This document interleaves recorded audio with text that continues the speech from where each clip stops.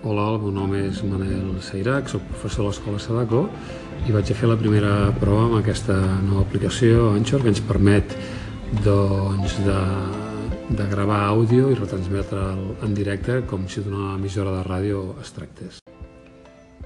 Ja he fet el primer tall d'àudio i l'he publicat, l'he pogut seguir amb un altre dispositiu.